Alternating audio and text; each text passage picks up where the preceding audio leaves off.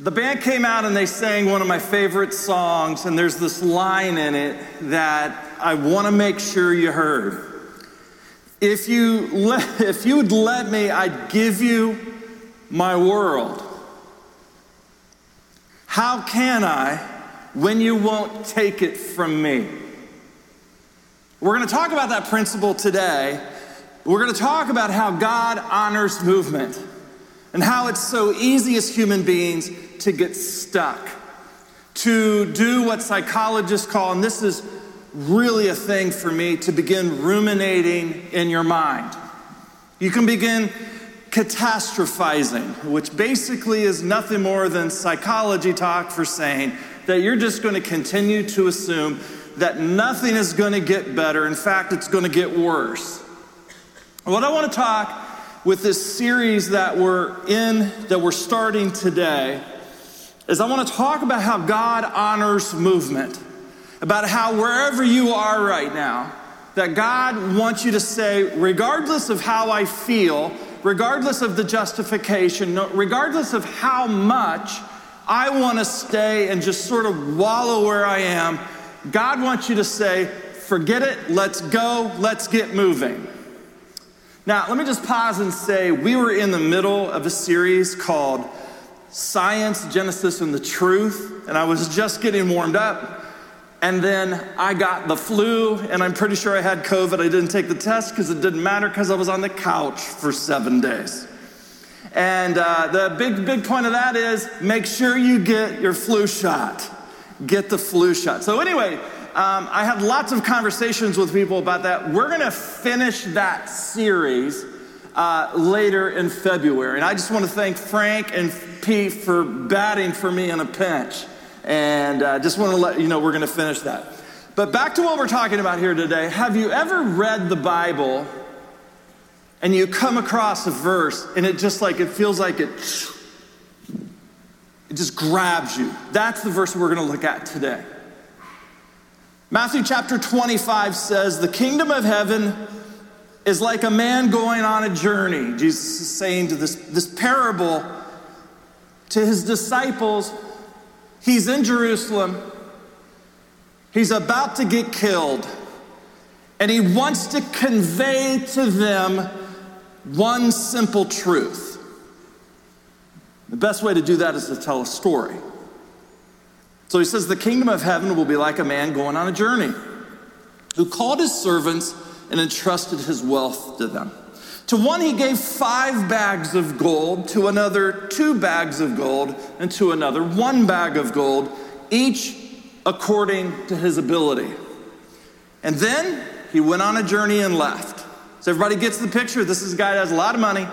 I'm going to Europe for the summer. I need you to manage my money. I'm going to give you 5, you 2, you 1. The man who had received 5 bags of gold went at once and put his money to work and gave 5 more. We're going to come back to that. So also the one with 2 bags of gold gained 2 more. But the man who had received 1 bag went off and dug a hole in the ground and hid his master's money. And after a long time, the master of those servants returned and he settled accounts with them. The man who had received 5 bags of gold brought the other 5. Master, he said, you entrusted me with 5 bags of gold. See, I've gained 5 more. His master replied, well done, good and faithful servant. You have been faithful with a few things. I'm going to put you in charge of many things. Come and share your master's happiness. The man with 2 bags of gold said, Master, look what I've done. I took 2, I multiplied them into 2 more. Here's 4. Well done, good and faithful servant. Come in, enjoy your master's happiness. And then the man who came in with 1 said, Master, I know you're a hard-working man. Harvesting where you haven't sown, gathering where you haven't scattered seed. I was afraid and went out and hid your gold in the ground. And see, here's what belongs to you. His master replied, you wicked, lazy servant. So you knew that I harvest where I have not sown and gather where I have not scattered seed. Well, then you should have put my money, at least deposited it in the bank. You're going to gain some interest there. Take the bag of gold from him and give it to the one who has 10 bags. For whoever has will be given more, and they will have an abundance. And whoever does not have, even what they have will be taken away from them. And throw that worthless servant outside in the darkness, where there will be weeping and gnashing of teeth. What was Jesus trying to convey to his disciples right before he went to the cross through this story? Now, for those of you who've been in church world a while, you have heard this story called the parable of the talents. This comes from the King James Bible from 1611. King James of England authorized a translation of the Bible into King James English in 1611. And that verse says in verse 15, the parable of the talents. Go to the next one here. Go to the next one. Here we go.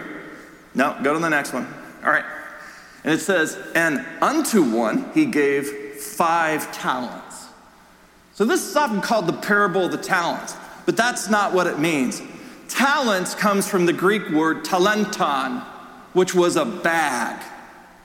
Oftentimes you will see, if you go to Rome, you'll see the Arch of Titus, and at the top of it, you will see Roman soldiers carrying away the riches from Israel when they came and they sacked Jerusalem in 66 AD.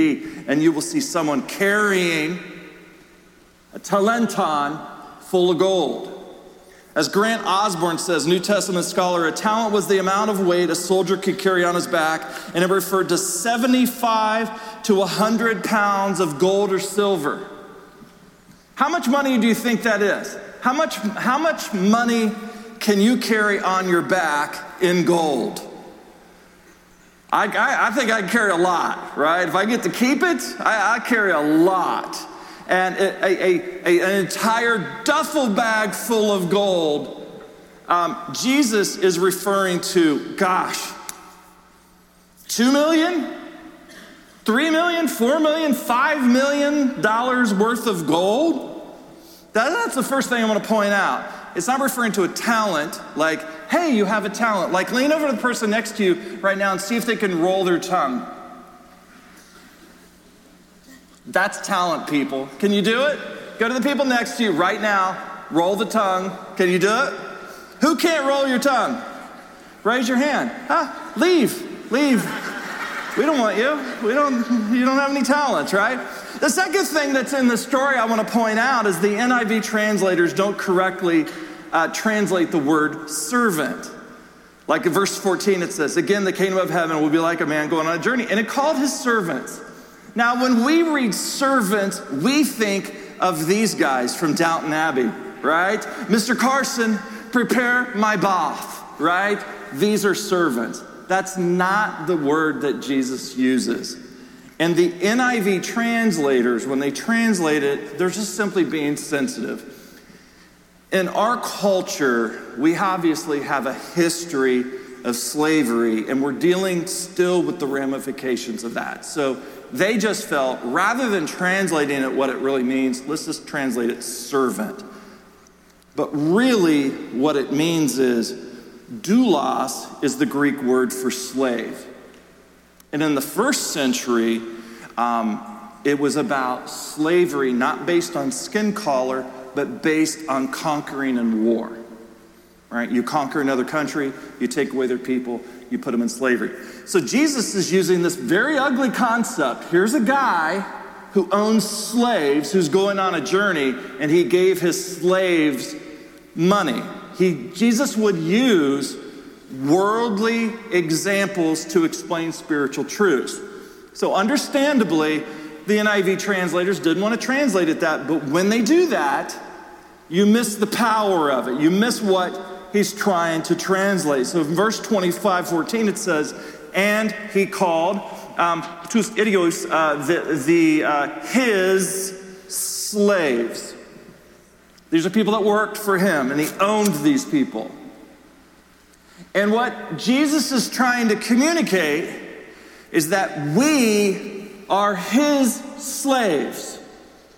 We're all slaves. If you don't get the fact that when you get baptized, you are signing up for slavery, you don't understand Christianity. Because now every decision, every resource, your future, it's his. And then what he does is he gives it back to you and he says, I want you to manage this for me. Do you get that?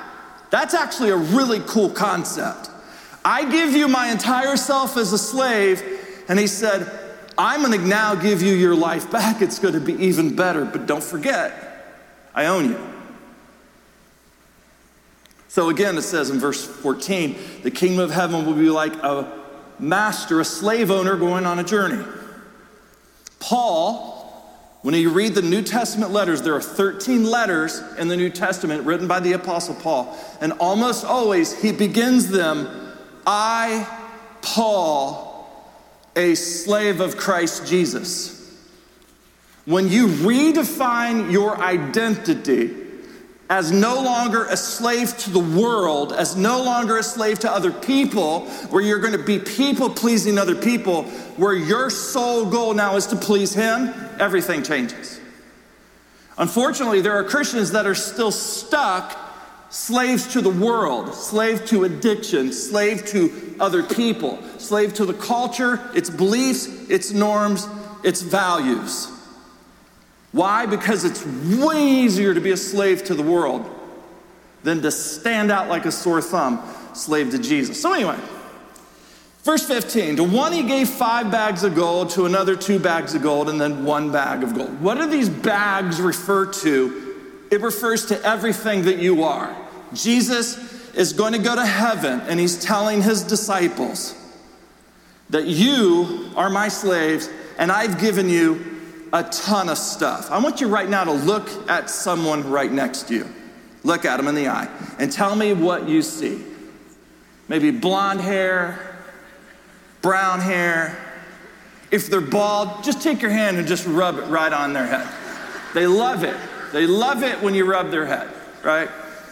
But everything that that person is, the moment you realize that I now have given it to Jesus, he's given it back to me, you realize how much you have, how much money you've been given, how much time you've been given, health, education, relationships, privilege, people, opportunities, leverage, platforms. We have all of this stuff. And so what Jesus is saying is, I want to exaggerate how much you have. You are like a person that has a $5 million bag of gold on their back. Now my question is, do you believe that? A lot of us have been beat up in life, and we think everybody's got a bag, just mine's empty. That's how we view ourselves sometimes, right? So Jesus is exaggerating. Here's a guy that's got $5 million on his back. He's exaggerating like people will say, Wawa is 10,000 times better than Dunkin' Donuts. Right? How many of you like Dunkin' better than Wawa? You need to join the people that can't roll their tongues, okay? And you need, right? Here's what I want us to understand about this parable is that the kingdom of God is about multiplication, and that God honors movement. The kingdom of God is about not staying stuck where we are. Realizing your bag isn't empty, you got $5 million worth of gold on it. You were created for a reason. Now I want to talk about 2 things that this parable talks about. The first is obvious, that Jesus is referring to money. And so the first thing that this parable teaches his disciples as he's getting ready to go is, I'm going to give you resources, and God wants us to multiply our money. God wants us to multiply the money, right? So look at the man, right? He received 1 bag. He came to the master, and he said, I know you're a hardworking guy, so I just put it in the ground. And what did he say to him? You wicked and lazy servant. You put it in the ground. You put your money, you put my money, because remember, you're my slave. You put my money in the ground, right? So take it away and give it to the one who has. There are two kinds of Christians in this room. Those who say, I don't have enough, and squander what they've already been given, like the one bag person. And those who take what they've been given, and they see it as their responsibility to manage it, and they don't waste it frivolously, and they invest it and they build it. Christian financial author Joe Sengel points out in his book, I love this title, I Was Broke, Now I'm Not. Debt is the single greatest cause of stress and financial problems. He said, I've never had a person say to me, Joe, I got a credit card and I ran up a huge balance and all my dreams came true. Right? That never happens. Why? Because our grandparents thought debt was a sin. You go into debt, you get out of it now. Debt is not a financial strategy, right?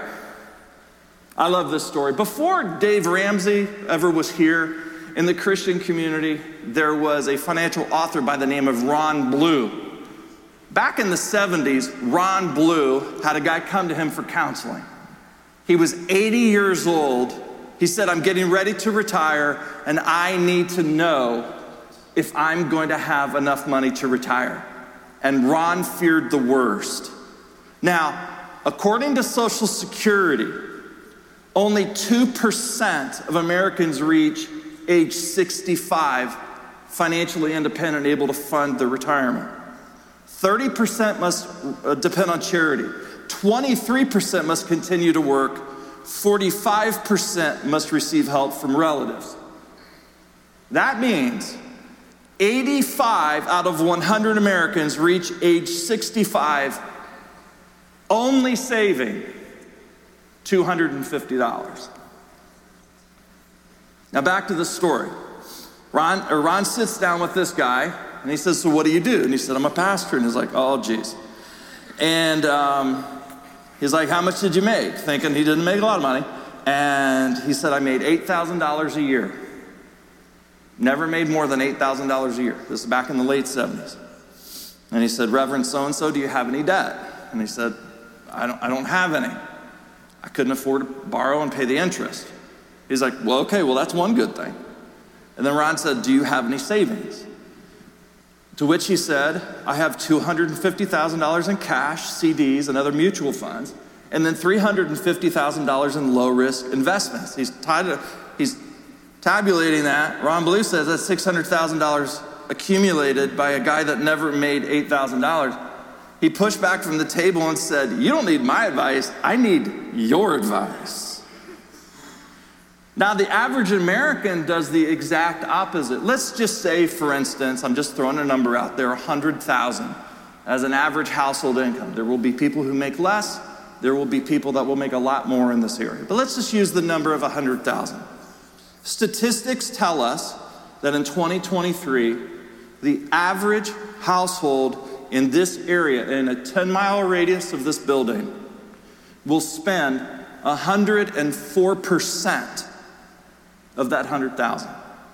That means they'll make 100,000, they'll put 4,000 on debt, they'll save nothing, and they'll go into the next year even worse. Now, the news keeps telling us that we're going to go into a recession. Some people say we're already in a recession. The fact is, there are a ton of people here that are in debt, that don't have a short-term emergency fund, that are not saving adequately for the future, not giving, not helping other people, not helping family. And they're experiencing this principle firsthand. Whoever has will be given more, and they'll have an abundance. But whoever does not have, even what they have will be taken from them. I wore this jersey today because I am very proud of the Eagles. I also wore this jersey today because I was up late and I didn't have time to iron my clothes. So But look at my jersey, okay?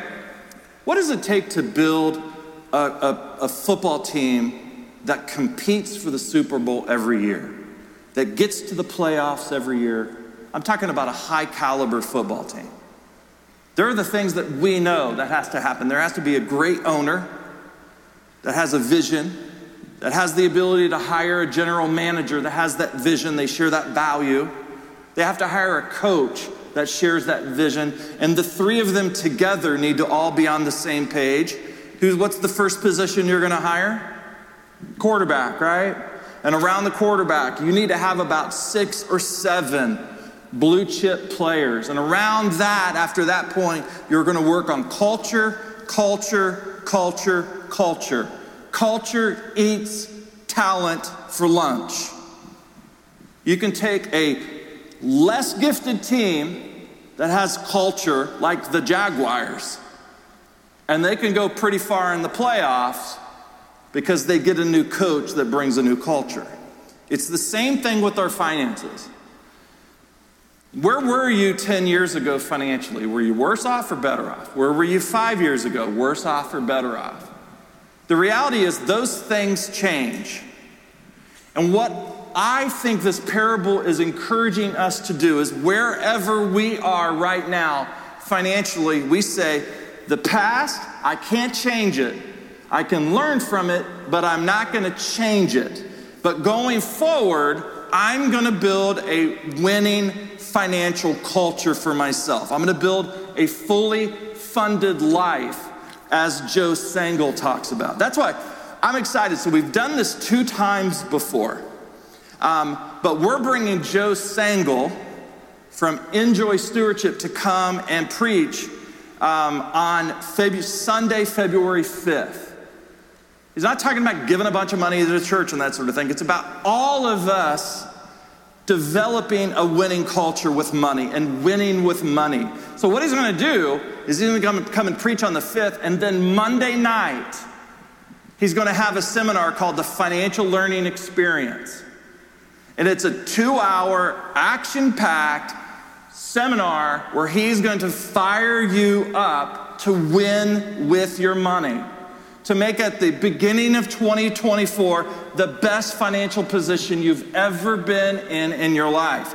He doesn't make any money from this. He's not making any money and earning money from any advice he's given. It's a ministry to Christians. So I want to encourage you to go to our website, ccvlive.com, and sign up to be here on Monday. We've done this 2 times, and people raved about it. People point to it as the moment where they said, that's it. I was sick and tired of being where I was. I'm done doing that. Boom, I'm starting a new future. Can't change the past, but you can change where you're going. Now, the second thing that I think this parable teaches us is that God wants us to multiply our leaders. God wants us to multiply people. Like the bag, right? The talenton, all it is, it's a bag. You can put money in it. But I also want you to view people in there. God wants us to multiply people.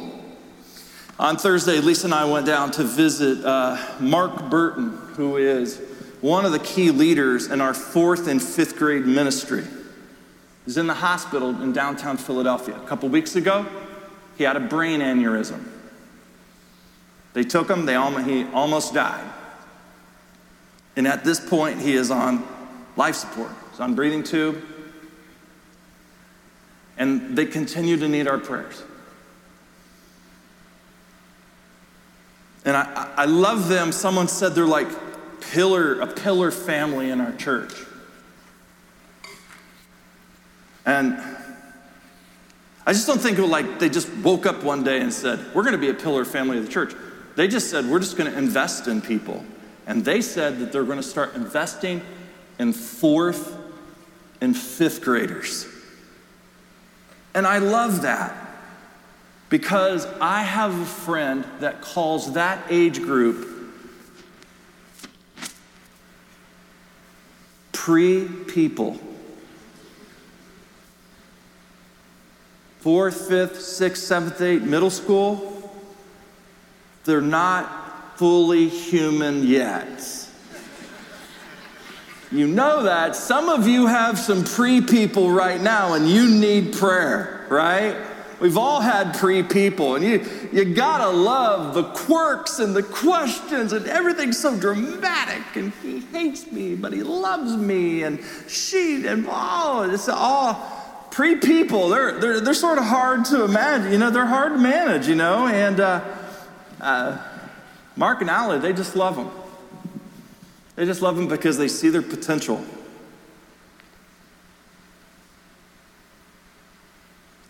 The point that this parable is making is that every disciple of Jesus has been given an enormous pile of gifts.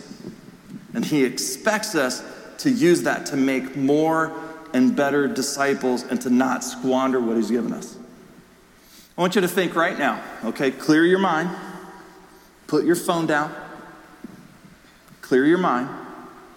And I want you to think of someone that if you spent just a little time with them in 2023, and here's what I'm referring to, calling them up, texting them, said, hey, let's get to once a month. Who is the person that comes to mind that if you invest in that person, you're going to change the trajectory of that person's life? Who is that person? See, the one talent person is someone that comes to church and sits and listens to me, and at the end of it, they're like, that was a 4. All right? That was a 9. That was a 2. It was a 10.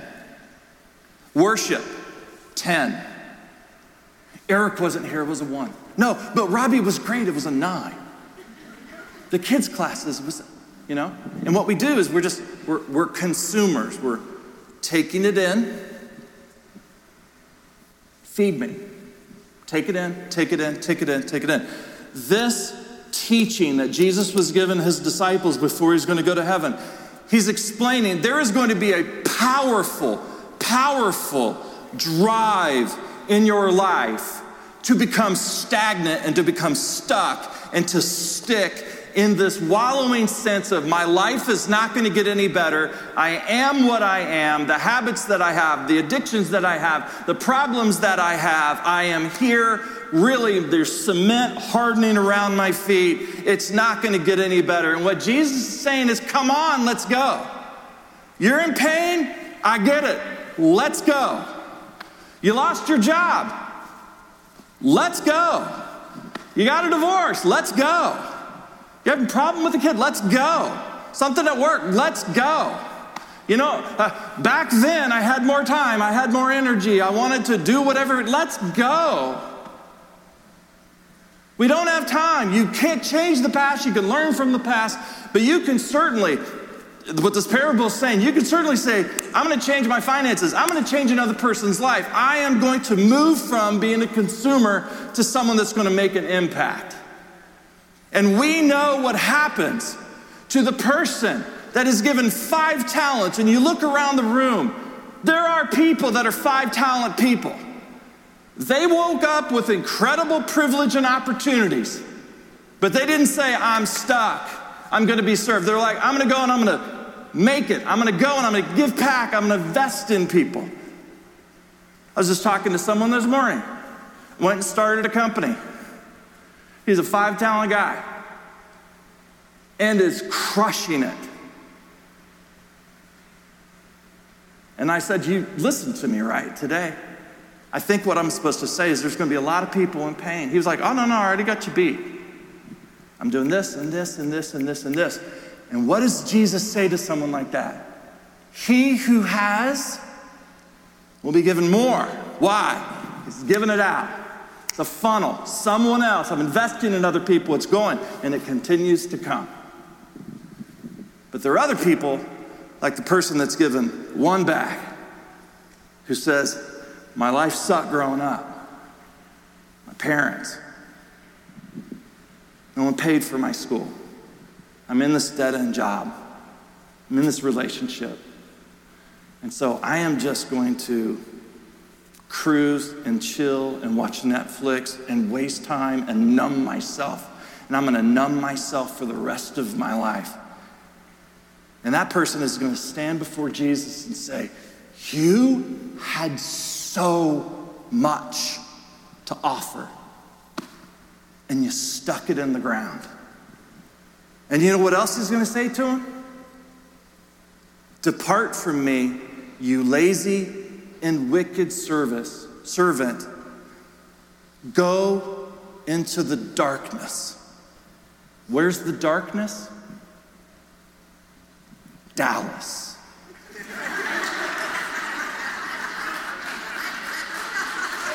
That's right. That's right. We want you in the playoffs. We want you. That's right. Let's pray. Let's pray. Thank you, God, for your word. It's living. It's powerful. And man, when we're hurt, it's so easy to be stuck. Justifiably so. There's a lot of pain in this room.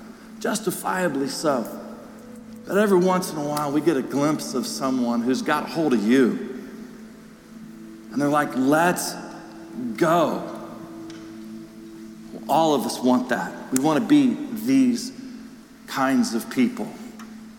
Whatever talent, whatever bag we have, fill it with opportunity, and we're just going to give it away for your honor and for your glory. In Jesus' name, amen. Thanks for listening to Brian Jones Sermons. For more information and to find similar articles on this topic and more, please go to Brian's website at brianjones.com.